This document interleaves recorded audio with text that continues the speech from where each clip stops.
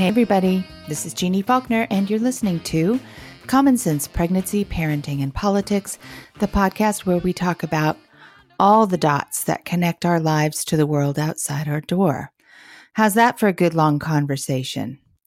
I wrote the book, Common Sense Pregnancy, and we started this podcast as a way to get more information to women and families about health and healthcare, current events, and stuff in the news, and the politics and policies that impact our abilities to get good care and have good births and raise our children well. And most importantly, to thrive as women because we all want a healthy baby and a child who can grow up to be whoever they want, but we want that for mom too.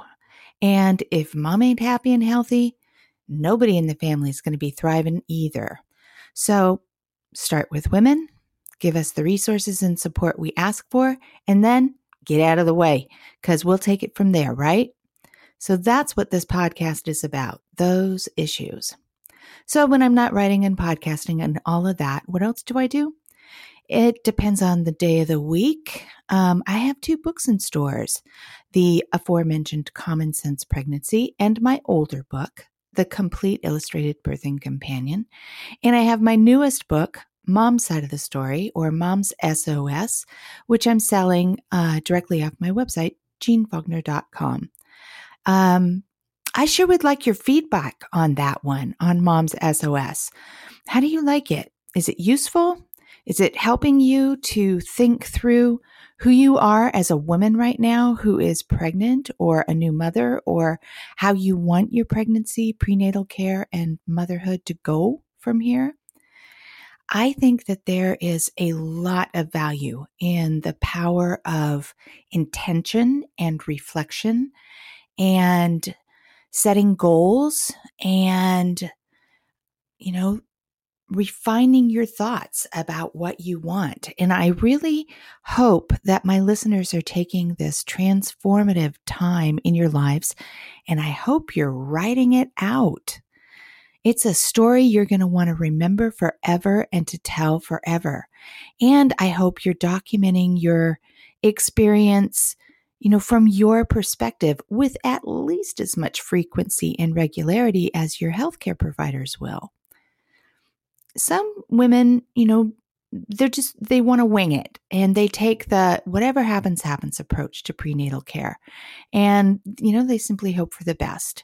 That's a really popular approach that a lot of women take, especially if they're not particularly experienced at receiving healthcare, or if they don't have a lot of background knowledge about the medical world. Then you know what? That's a lot of women who are pregnant because, for a lot of us, that's the first time in our lives that we've ever really needed any specific health care. Before that, we've been fine. You get the flu, you go to the doctor, they give you the prescription, you're okay. So for a lot of women, they approach their health care with, just a lot of trust and hope that their providers have their best intentions at heart. And they really do. Most of the time, this works out for a lot of women because truly most doctors, nurses, midwives they really are in this business because they want the best outcome for everybody.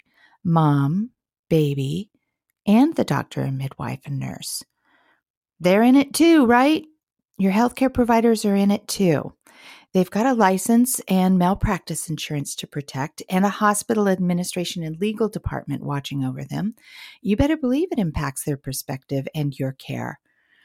And then there's a third camp of women, and you and your providers predict that you might have trouble during your pregnancy or birth because you have health complications or because your family has a legacy of tough pregnancies.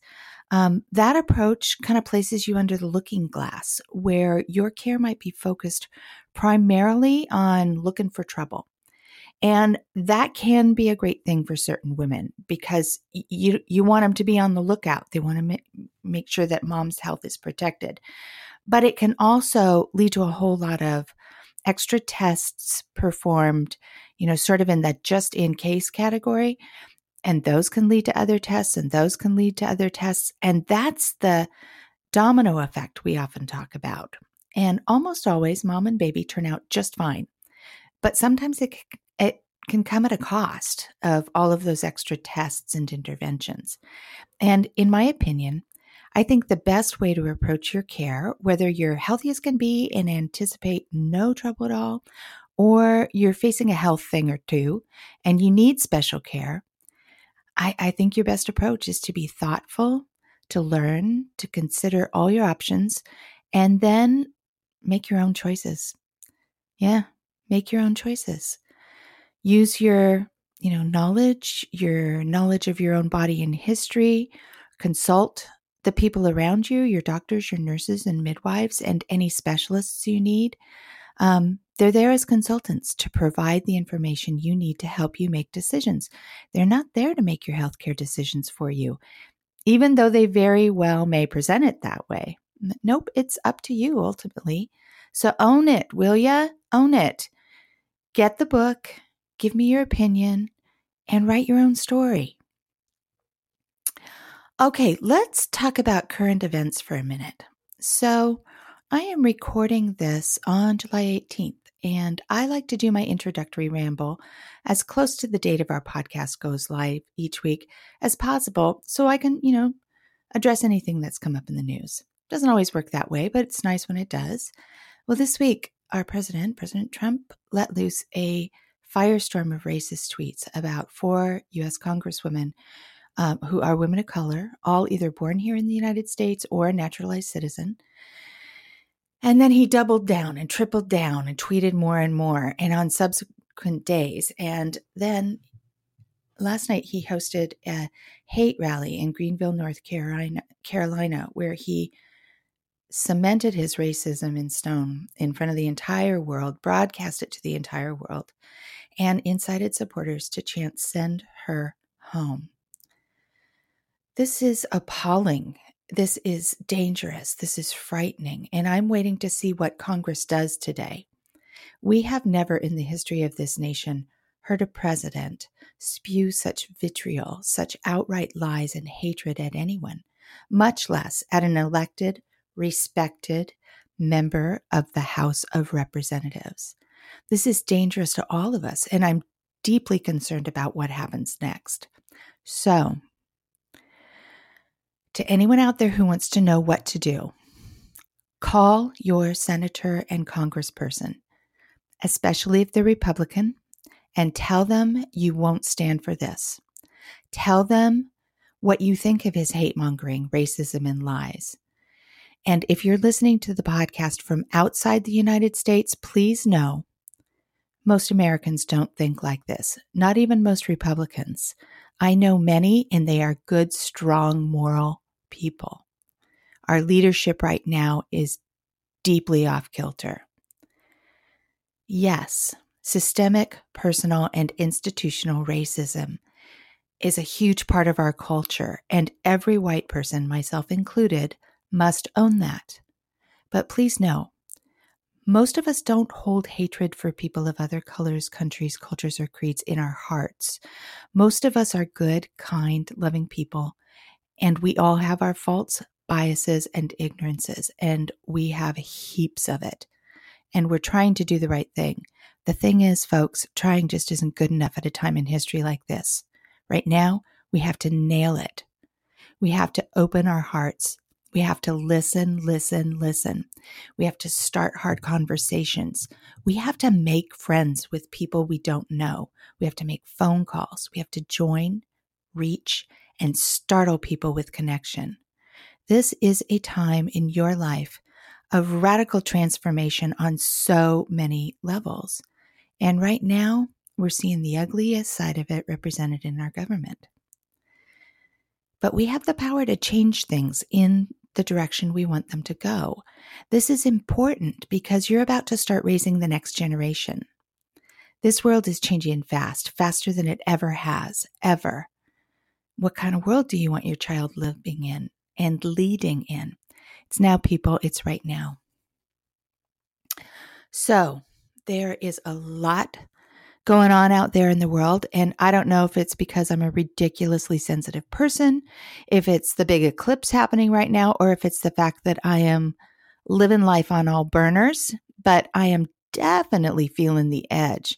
People are brittle and cranky. And over the past couple of days, I have been too. I'm totally aware of it. And I know that I have a lot of control over it. So here's what I do.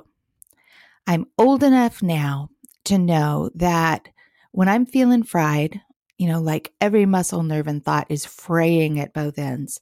And when I have just too much to do to even take a breath, then what I'd better do is exactly that. I'd better take a freaking breath. Literally, I better stop for a minute or 20, sit my butt down, and do some deep, deliberate, fully aware breathing, aka meditation or just a few mindful moments. Then I better make time and actually do it for some good, vigorous exercise. The kind that makes me breathe hard and fast, take in waves of fresh air and let out gobs of stale. I breathe, I exercise, and I look at my overflowing to-do list and I get really real. What's on this list that's really important, really critical? What absolutely has to get done? What's optional? What's something that I could do tomorrow? What's just something I ought to do or I think I should do, but... And then, what's totally fun and something I want to do? Guess which ones I cross off today's list and slide to tomorrow's or next week?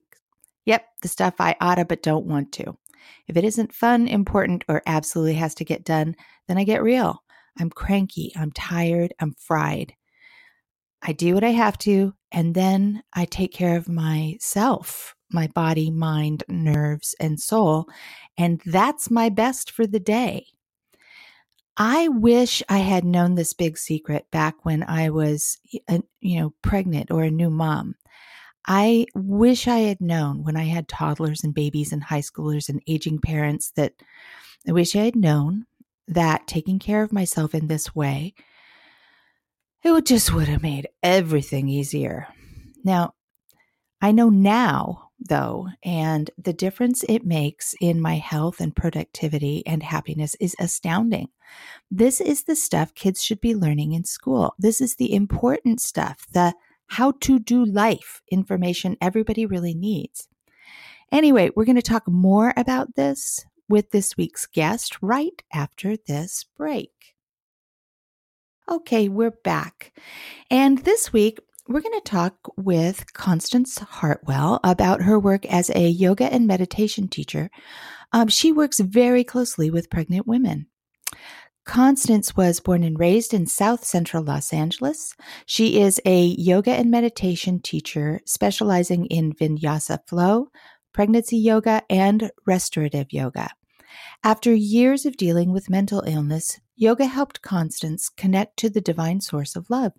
Her aim is to share her practice in hopes of helping her community heal and find their own special magic. Outside of yoga, Constance loves cooking vegan food and spending time at the beach. She teaches weekly prenatal yoga at Moms at Om in Culver City, and we get to talk to her right now. Hi, Constance. It's Jeannie. How are you? Hi, Jeannie. I'm good. How are you?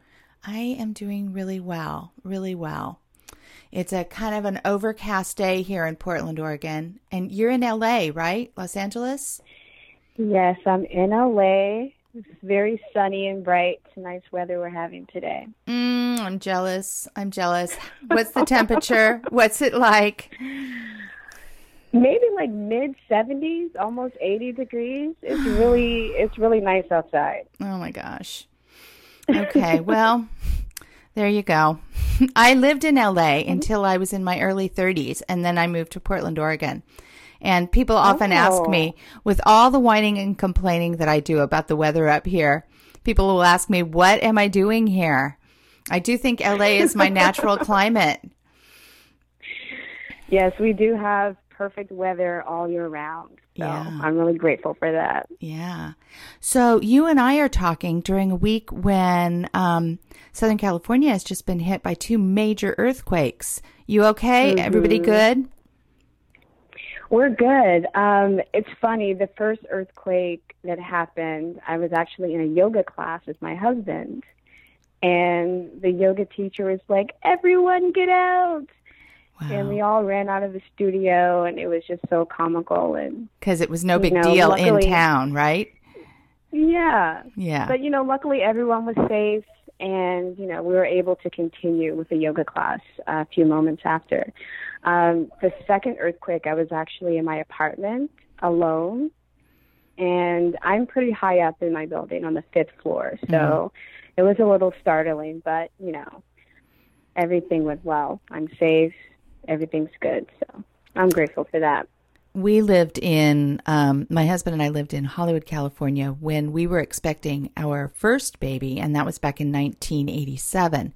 And we had this really big, beautiful, like 7 or 8 foot mirror that we had leaning up against a wall, and it was an heirloom piece that we'd gotten from my husband's father, and it wasn't anchored, and the baby was not born yet, and that earthquake happened, and the mirror crashed across the hall and into what was the baby's room, and broke all over the place. And boy, I felt like, well, you know what? Good that happened now, huh? Good that it happened now. Yeah. I didn't. Oh my God. Yeah, I did not That's think the year about. I was born too. Oh, you're a baby in my eyes. Born in L.A.? Yeah, I was born and raised in L.A. What hospital were you born in? It was a hospital in Culver City that no longer exists.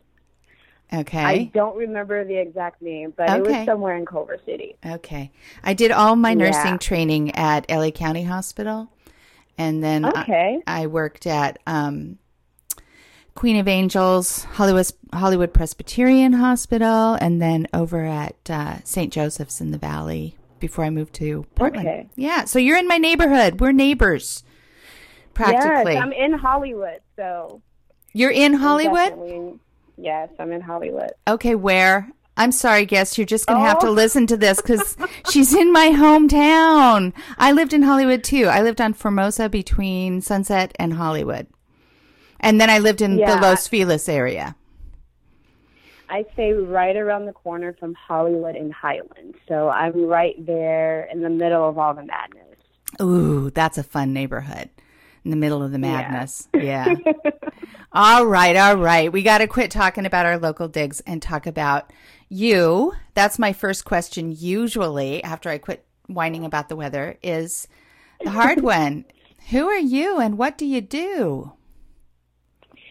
Well, my name is Constance, and I am a yoga teacher. I started off teaching power yoga, and I did that for a few years before transitioning to pregnancy yoga, and that's what I teach full-time.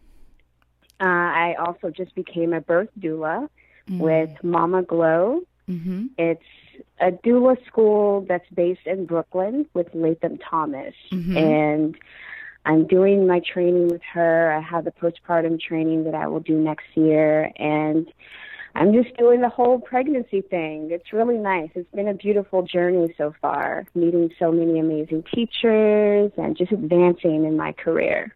It's a really cool community. It's people that are really compassionate and, it's no matter where a person enters the birth world, as I call it, it's a special tribe. It's a special tribe. Yeah. Yeah, it really is. Such a beautiful community of healers and women coming together, because there's just so much hatred in the world. So it's nice when we can come together and help each other out during this vulnerable time. Yeah. It's easy for people to come together for the babies because they're so darn cute and we love them so much. It's harder, though. True. Yeah, I know. I mean, they're just naturally appealing, and thank goodness because there's so much trouble, right? But harder, I think, for people to come together for the woman, you know, because we frame our prenatal care experiences around the baby and what's best for the baby. And exactly, we need to, you know, take a step back and say, well, wait. It's really about the woman. If you take care of the woman, baby's going to be fine. It works that way, you know? Mm-hmm. Yeah.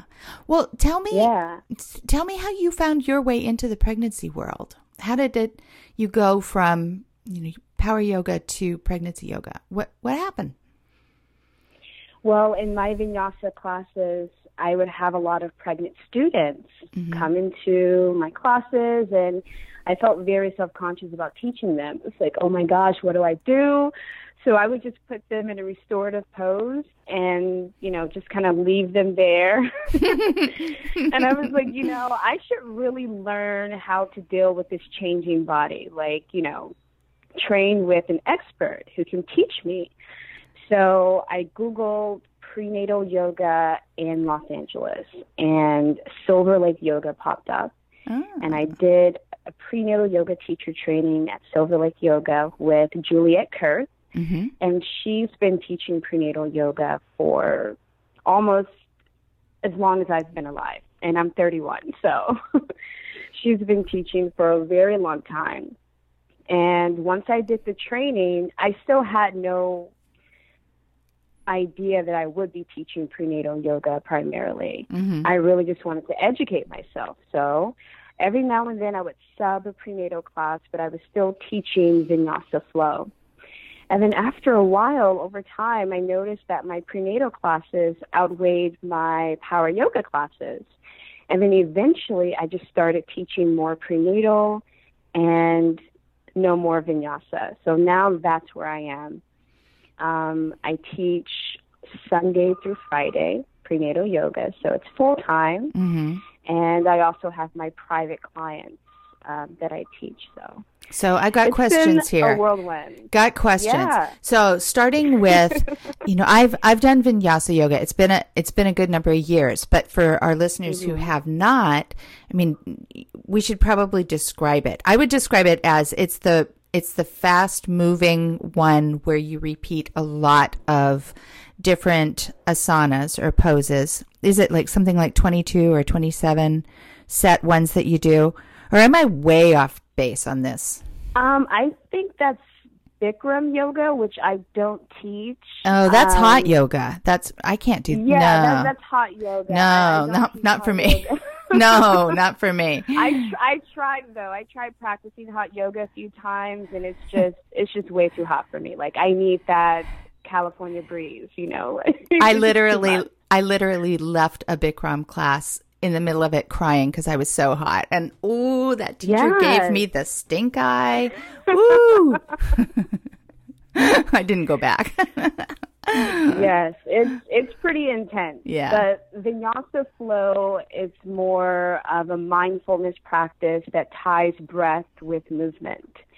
And it can get pretty physical, but it's primarily a spiritual and mental practice. And I studied with Dan Wars at Santa Monica Power Yoga at Brian Cass Studio. And I studied there in 2013 after practicing for 8 years. And I just started teaching right away. Like right after my training, a month later, I started teaching. And it was the same thing with prenatal yoga. A month after my prenatal yoga teacher training, I just went straight out there, you know. And just looking back, I was such a bad teacher. You were a bad teacher? But, I was such a bad teacher. I didn't know what to do, and, you know. But that's just what it is, you know. And then with practice and with building a community with your students and building their trust, you know, you just get better. Yeah. So I'm really grateful for those amazing students. The ones that let you learn on them. Yes. Yeah. Yeah. I know. Well, you know, any profession or any job that we always have to be new at it at some point. Yeah. Yeah, exactly. Yeah. So that's how you found your way into the prenatal yoga space. And yes. I mentioned, I read in your bio that you found your way to yoga after years of dealing with mental illness. And I think that's so true, that a lot of us have found that yoga and meditation and other mindfulness practices, they're all ways to, connect with our spiritual core, but they also help us with anxiety and depression, or, as I call it, just simply keeping all the squirrels running in the same direction on any given day. Yes, so true. How did you find your way to yoga, and how did it help you? Well, I started practicing yoga as a college course, my first year in college. I wanted to take a Pilates course, but the Pilates class was to capacity, so I thought, okay, I'll just take this yoga class. Let's see what this is about. And at the time, I was going to therapy on a weekly basis. And I started practicing yoga, and it was in this one class. We were in a hip opener. I don't remember which one it was. Automatically, I just started crying, and I'm so confused, like, what's going on? Why am I crying? So I had a conversation with a yoga teacher after class, and she said, we hold a lot of tension, a lot of trauma and pain in our bodies, and they stay there until we release them, Yeah. So with me going to therapy and learning about body awareness, both of those tools really opened up the gates for my internal healing. Yeah. And it was actually my therapist who told me that I should take yoga more seriously. And that's exactly what I did. A lot of women, when they come to their pregnancy, prenatal care, or labor, or the delivery room, that's when those past traumas or anxieties, or, the things that you were mentioning, are stored in the body. They come a calling during those times. And, if more women were able to tap into that and start that healing before they get to those prenatal experiences, it'd be so much less of a traumatic experience. Is that making sense? Does that make sense? Yes, definitely. Yeah. And that's one of the reasons why I love teaching prenatal yoga, because there's so much fear surrounding pregnancy. Yeah. And when they come into my classes, I'm not a mother myself. I've never given birth, but I've watched all of my older sisters give birth. I have 10 nieces and nephews. So I've been surrounded by children my entire life. Yeah. And I've seen how traumatic those experiences can be. Yeah. So I like to have my classes as a space of healing with no fear. It's a community of love. And when they come into my classes, I like to use the mindfulness practices that I've learned in yoga as a way to alleviate that fear, both on and off the mat. Yeah. So how do you help? Okay, so I like getting super practical. Like, how do you take what you learn on the mat and translate that into reducing fear during your pregnancy? So one of the ways that I really enjoy doing that is just using the breath. It sounds like such a simple tool, but it can be difficult for a lot of people to really just tune in to your energy, tune in to your breath, and just really create that mindfulness practice within yourself. Yeah. I like to always say that you can only breathe in this moment. You can't jump into the past and inhale, and you can't jump into the future and exhale. You can only breathe in the here and now. Yeah. And going through the labor and delivery, it's such a now moment, like it's so present. So I like to do a lot of pranayama, which is breath control. So we may count our breath, or we'll inhale for 5 counts, we'll hold, and then exhale for another 5 counts. And we do that repeatedly. They start to tune into their energy. They start to tune in to that intuition, and that is what will guide them during the labor and delivery process, you know? And in that space, there's no fear. There's only presence, and there's only love. Yeah. I know that, remembering my own labors and, also the thousands and thousands of women whose births that I've been at, it isn't necessarily the contraction you're having in the moment that is unendurable. It's the thought that you might have to do a few hundred more just like it. You know, it's anticipating all of the stuff that could happen down the road. And then you convince yourself, no, I can't do this. But actually, you only have to do this one. Just do it right now. The others will take care of themselves. Yeah. Yeah. And the other thing that, you know, I think that many, many people take the breath for granted. I mean, we do it all day long. We don't think about it. It's just something you do, you know, like swallowing and blinking, except for you can't live without it. You know? Exactly. It's the one thing that we should really be paying attention to, because when you stop breathing, it's over. Yes, and that's when you pay attention to it, you know, like when you're choking or if you're coughing or if there's danger. Yeah. That's when you pay attention to it. You know, we really do take it for granted. Yeah. I'm a swimmer. That's my natural sport. And so way before I learned anything about meditation or yoga, I learned about breath control. And I think runners get into their zone. And a lot of it has to do with the rhythm of breathing, you know? Yes. Yeah. Do you think of yoga as a sport? No. As a spiritual I don't think practice? Of it as a sport. Yeah. I do think of it as a holistic way of, you know, just tuning into who you are on a physical, spiritual, and emotional level. There are some people who do say that it's a sport. I disagree, but, you know, that's perfectly fine. I just see it as a spiritual practice.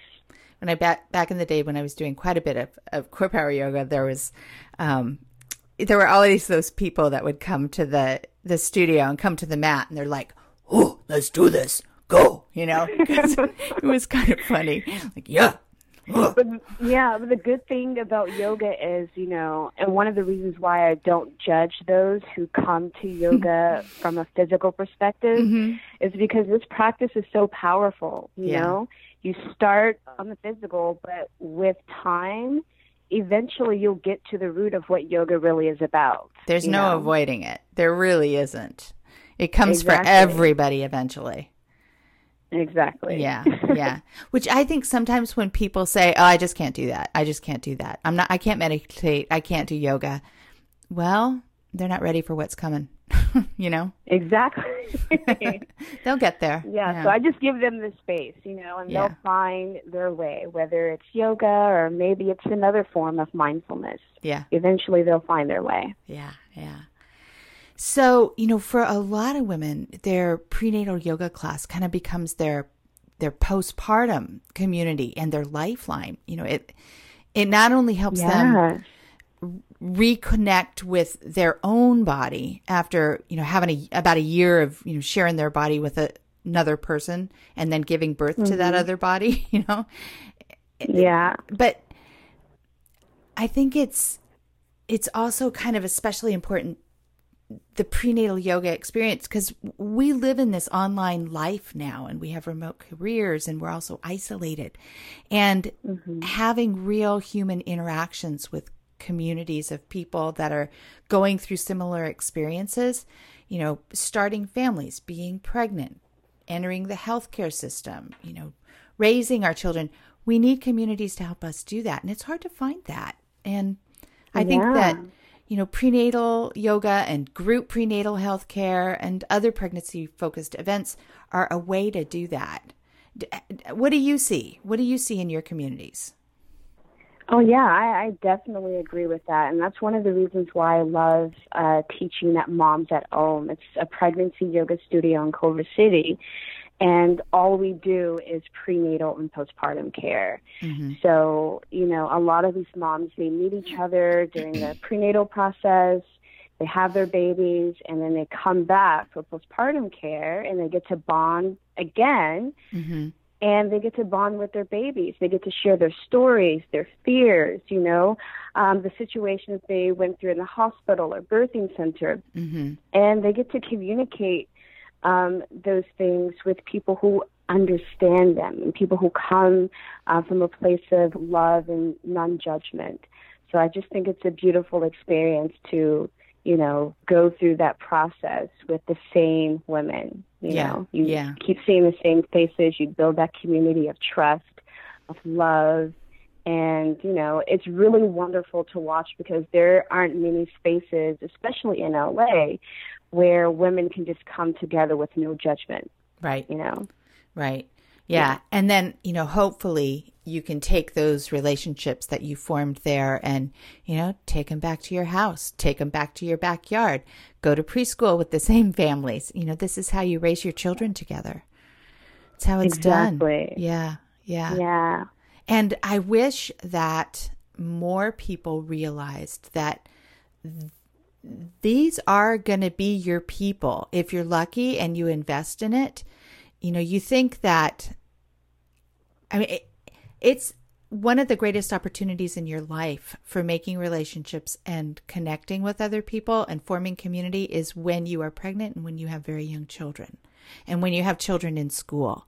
Because as you get older, there are fewer opportunities for that. A lot of it happens through kids. A lot. Yeah. Yeah. But of course, we don't think about that until we're years down the road. And we look back and say, yeah, maybe I should have invested more. Yeah. Yeah, that's so true. Yeah. That's so true. Yeah. So I love the community that we have with our students. They all know each other. They see each other weekly. And, many of them deliver in the same hospital. So it's a great bonding experience for them to see each other. Yeah. So I'm grateful for that. Constance, we're going to take a real quick break for one of our sponsors, and we will be right back. We're back. Thanks. Hey. So, we were just talking about community and creating community, and in your introduction, you mentioned that your aim is to help your community heal and to find their own magic. And I'm wondering first, who is your community? Who are these the people that are coming to you in your classes? Yeah, so my first community is Black women. The maternal mortality rate for Black women in the U.S. is insane. Yeah. So many Black women are dying unnecessarily in the hospital setting. They're dying from, postpartum health issues. And I like to use my knowledge as a doula, and I just became a doula this past January. I like to use my knowledge as a doula and a pregnancy yoga teacher to really help these women advocate for themselves, to empower them, to ask the necessary questions to the doctors, to, just really look out for themselves. Yeah. Because in many of these hospital settings, no one is really looking out for them. That's so true. We know that, the maternal mortality rate for Black women is as much as 4 times what it is for white women. And, it's largely attributed to systemic racism. And I've been working in labor and delivery and women's health forever. And we've been talking in the global and domestic maternal health community for a decade now about systemic racism. And so we've been looking at this information for a long time. What's taken so long? Oh my gosh. When it comes to Black issues, especially for Black women, people just neglect our issues. Racism is just so deeply rooted in American society that people really don't think about it until it becomes an issue for them personally, you know? Right. So a lot of the Black women in these hospital settings, they're being overlooked, they're being forgotten. There's inconsistent providers and, lack of education. And many times these mothers, they feel disempowered, you know, and they don't know how to stand up for themselves. So I think it's really important for the doulas to really step up and help them out and, just really be there for the entire family. I agree. I think it's really, really important. Yeah. I think that that's a big part of where community comes together too, because, it's really hard to speak up to authority. and when you are in a Yes. really vulnerable situation, like being in pain or in healthcare, you're vulnerable. And it's a hard moment to pull your power and say, it's hard. And what we've seen so much over this last year is it doesn't matter who you are. It doesn't matter if you are highly educated or famous or, Serena Williams. It's this Serena Williams and Beyonce. Yes, both of them nearly died. It's pervasive. Yes, it's Mm-hmm. pervasive. It's pervasive. Some of it, I worry that we translate extra medical care with extra health care. So I think that a big part of, first of all, I have to say I don't have the solutions. I don't know. I'm just giving opinions here from what I've seen working in the industry as a nurse, is that I think that as a healthcare industry, we try to be really culturally sensitive, but we're pretty ignorant.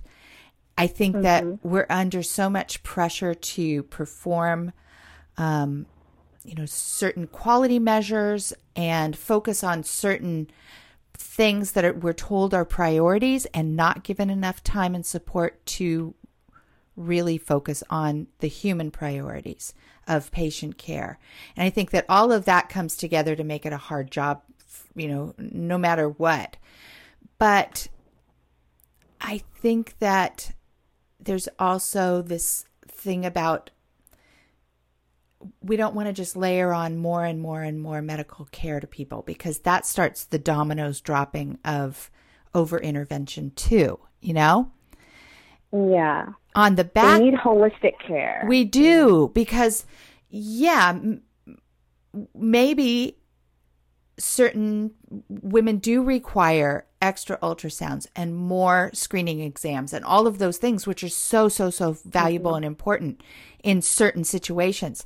But what women might need more of is learning about stress reduction, looking at what their entire life is about, talking about nutrition, just all of us as women, the whole woman. And I think that that's what's missing. People don't want to look at a whole woman.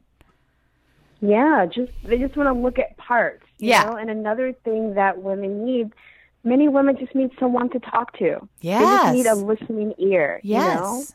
Yes. Many times they're silenced, and they don't have a voice to really speak, and that creates a lot of issues for them in the hospital setting, especially women of color. So yeah. I think so. We have to listen to women. We have to listen to women, and we have to train women to speak up. I'm not saying that it's women's fault. I'm saying we need to do this as life training to teach women how to use their voices. I bet you're doing some of that. I bet that's part of what you're doing in your communities and classes. Yes, for sure. So how do you present, those kinds of statistics and situations to women in your classes? Not every woman, it's still a big surprise to a lot of women that these disparities exist. It's a huge surprise to non-Black women, specifically white women. When I talk about the statistics, they're just so shocked. And I'm just like, yes, this is the reality for Black women on a daily basis. We're, perceived as someone who doesn't really need as much health care or as much care in general as their white counterparts, And a lot of the Black women who come to my classes, they're like, yeah, I understand, because it's not just during labor and delivery. It's just going to the hospital in general, Or going to the clinic or the medical center. Yeah. Yeah, going anywhere, really. So for them, it's not really a shock. It's just an everyday experience. But for a lot of the non-Black women, they're just really, really shocked by this statistic. And, they're like, what can I do? And, I don't have the answer. I don't know what they can do personally. I just feel like we need to open up the doors for more doulas, more midwives, more holistic ways of healing. And, just listening to women, especially Black women, when they tell you, hey, this doesn't feel right, or, hey, can you check this again? Or, like, I think I need this. Actually listen to them instead of dismissing them Right. and, overlooking their issues. I think a lot of it is also structurally built into our healthcare delivery system and our billing system. A lot of the things that people actually need as human beings don't have insurance codes that we can bill out, and therefore they become dismissed. Like, yeah, bummer. I'm really sorry that's happening to you. There's nothing I can do. You're not covered for that. It's ridiculous. That's and that's the easy way out. Yeah. Oh, it's beyond me. I have no control. So right. Sorry. Right. So, I don't know the answers to what can people do, but I thought of two things as you were talking. One, doulas are really, really important, as is midwifery care, because it elevates the quality of care that women get and the quantity of time that healthcare providers are spending with them. And doulas are healthcare providers. So bringing these, as white women, you can have conversations with other white women about the value that midwifery care and doula care brings to it. You can also be talking to your healthcare providers so that it's not this thing that's dismissed, like, oh, yeah, doulas, whatever. You can also be really looking at the people that are representing you in Congress, both at the state level and, at the federal level, and take a look at who is actually making our healthcare policy. Who is it that's going to support policies so that doulas actually get paid a living wage so that they can spend a 12-hour labor with a woman providing really quality care and make a wage? You can vote for the right people. The other thing you can do is just, you can reach out. If there are women in your community and they're pregnant, you can be their friend. Yes. Yeah. Or try. Yeah. They definitely try. They need that physical support, Yeah, it kind of comes back to that idea of in person. We live online. We're so remote.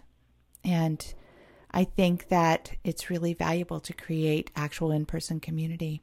We got to take care of each other, don't we, Constance? We do. Yeah. That's how we evolved, right? Yeah. I know. Yeah. Well, what else do you want women to know? What else do we, first of all, I want to make sure that our listeners can find you online. You and I just found each other on Instagram somehow. Yeah, I don't know how that happened, but we found each other on Instagram. I know. It's kind of a miracle because I'm terrible at it. I'm trying really hard. I'm trying so hard. I'm trying too. Oh, good. It's hard. I need to take better pictures. I need to update on a regular basis. Like, I don't do any of that stuff on social media, but I'm trying. It's like a whole other career. It's so hard. Yeah. But how do people find you? On Instagram, I'm Fly Girl Connie with 2 Y's. Okay. And you can also find me at momsatom.la. That's OM. And I teach weekly prenatal classes, prenatal vinyasa flow, and also prenatal restorative yoga. Okay, great. All right, you ready for my rapid fire questions, our last few? Oh my gosh, yes. Ready. Okay. I think this one's going to be easy for you. What role does feminism play in your life? Oh my gosh, it's everything to me. Being equal to everyone here is a human right. No one should be above or below anyone else. We're all on the same path, walking the same path together. So feminism is not only for me as a woman, but it's also for men. And I also think that a lot of white feminists need to step it up and be more intersectional in their feminism and not just talk about issues that affect white women, but issues that affect all women and how we can do better together. Agreed. Okay. How do you fill in the blank? Nobody ever told me that.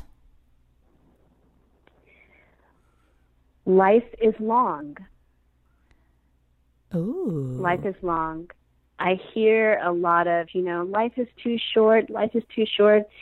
And I feel like it becomes a self-fulfilling prophecy. If you just keep saying life is short, then it becomes short. And then one day you'll wake up and you're 90 years old and your life is over. But if you say life is long and you live every day like it's just such a long life, then it becomes that for you. So I love that. That might be my favorite answer ever. I really like that. Yeah. And that is something that people say to new parents all the time. Like, savor every moment. Life is short. This is going to go by in an instant. And it kind of freaks parents out, Yeah, Yeah. it does. Yeah. It freaks me out too. So I know. Life is long. Yeah. That's my mantra. Yeah. I love that. I often kind of like to balance that, savor every moment, because people will then be afraid of, oh my God, what if I don't? What if it's just an average day? It's okay. Yes. We're all going to be fine. It's all going to be okay. Just do your very best. Yeah. Okay. So my last question for you, and answer this any way you want, personal, career, however you like it. Where are you in your life in terms of motherhood? In motherhood, I go back and forth, because I am an auntie and I have 10 nieces and nephews. And I've been an auntie since I was 5 years old. I really don't know. I have no answer for that, because I really do go back and forth. There are some days where my husband and I are like, oh my gosh, let's have 5 kids. And then there are days when we're like, you know what? We'll be good with no kids. Yeah. Yeah. Life is easier. Yeah. Yeah. Life is easier. So we'll see. We'll see. I definitely love the energy of children. I feel like they're the closest thing to God energy, Yeah. Just so pure and just full of love and light. So I definitely love being surrounded by children. But will I have any? Who knows? So for you then, motherhood is more to do about your sisters as mothers, your mother as a mother. You're surrounded with mothers in your career. You got motherhood all over your life. Yes. Yeah. Yeah. You're surrounded. Yeah. Well, Constance, this has been a really fun conversation. I've really enjoyed it. And yes, me too. Thank you so much for inviting me. Yeah. I'd love to chat more down the road. Yes, that would be great. Okay. We'll talk again soon. Okay. Bye-bye. Mama said there'll be days like this. There'll be days like this. Mama said, Mama said, Mama said, Mama said. Thanks for listening, everybody. That's it for this week. You can learn more about Constance Hartwell at momsatom.la and find her on Instagram at FlyGirlConnie. You can find me over at jeannefaulkner.com, JeanneFaulkner.com. And please pick up a copy of Mom's Side of the Story. And I'd love to hear your opinion. You can find us on Instagram at Common Sense Pregnancy. We're over on Facebook, and I'm on Twitter at Jeanne Faulkner. You can also email me at jeanne@jeannefaulkner.com. And please send me your questions. I'm ready for a new batch, and I'd love to answer yours on the podcast. Common Sense Pregnancy, Parenting, and Politics is produced by Alex Ward at Sounds Like Pictures Studios. Let's talk again next week. Bye-bye. Hey guys, we're Sarah and Matthew Bivens, hosts of the Doing It at Home podcast, a show dedicated to empowering stories and resources around home birth. Our mission is to normalize home birth and encourage mamas and families to be educated, supported, and empowered by their birth choices, whatever they are. You can find the podcast in Apple, Google, Stitcher, the Pod Network, and on our website, diahpodcast.com.